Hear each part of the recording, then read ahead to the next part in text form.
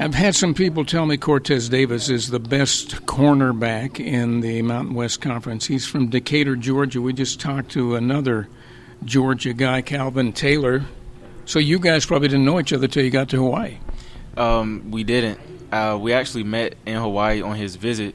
I was his host, so that was our first time meeting. Yeah, and we've been cool ever since. How long ago was that? That was at the end of 2019. So right when Coach Rolovich was on his way out and Coach Graham on his way in. Yes, sir. Tell us about Coach Graham. I mean, this guy's – I said this to Calvin. The guy's record and places he's coached is pretty remarkable. Yes, sir, and it's all for a reason. He's a high character man, and he knows his football. So he's hands-on on defense, offense, and on special teams. So his philosophy and his way of winning, I think it works, and that's why we're on the road to being successful and winning as well. When they call you a shutdown corner, to me that means you're assigned to the best receiver, and it's your job to keep them quiet. Yes, sir. That's usually the responsibility of a shutdown corner, but I've taken on the title, I would say, but it's hard work to do and it's not easy. So it's a blessing just to have that title. You remember this matchup with Romeo? I'm going to call him Dobbs, Nevada's wide receiver, and how that went.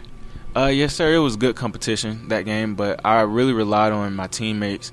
That game we came out and we executed very good on defense, and offense also did their job, and that resulted in a win and an upset.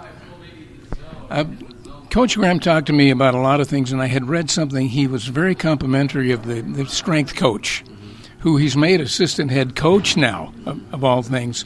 So he's had a real impact on this team. How would you say that's worked out? Coach Cook has had a huge impact on us ever since he stepped foot on campus, just getting us physically ready, but also mentally, I would say, because the workouts that we go through, they're preparation for the next level. And it's not just a workout for the body, it's also a workout for the mind. So it's strengthening our body physically and also our mind. And it's getting us ready for, each and every game and having that longevity to play and to stay healthy in the season. What's your competitive history against Utah State? I don't really have a competitive history against Utah State, but I have a friend who played there. We actually went to University of Tennessee at Chattanooga together. We played there. He went JUCO, then I went JUCO, then he went to Utah State. But I think they're a pretty good team. I've watched film on them before. They play ball really well. Who was that teammate? DJ. DJ, what's his last name? Oti Alabea? Or? He was a cornerback. Okay. Yeah. I can't think of who that would be. A couple other things, idiosyncrasies. Do you have things that you do to get ready for a game? I like to just calm my mind and try not to get into the hype. So I listen to jazz music right before the game or gospel music. Yeah.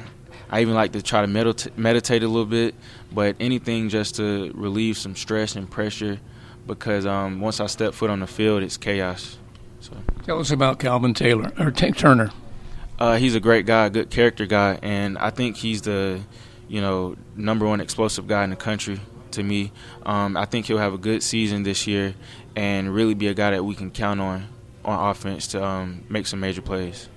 You guys will be in Logan, and it'll be late October. It'll be a Halloween game almost. But the weather's still pretty good, so you'll be able to handle that. We look forward to that. Yes, sir. I think that'll be a fun game, good competition.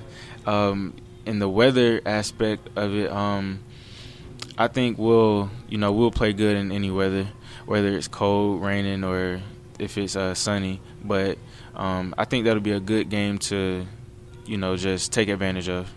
Cortez, thanks for taking some time to talk with us. Yes, sir. Thank you.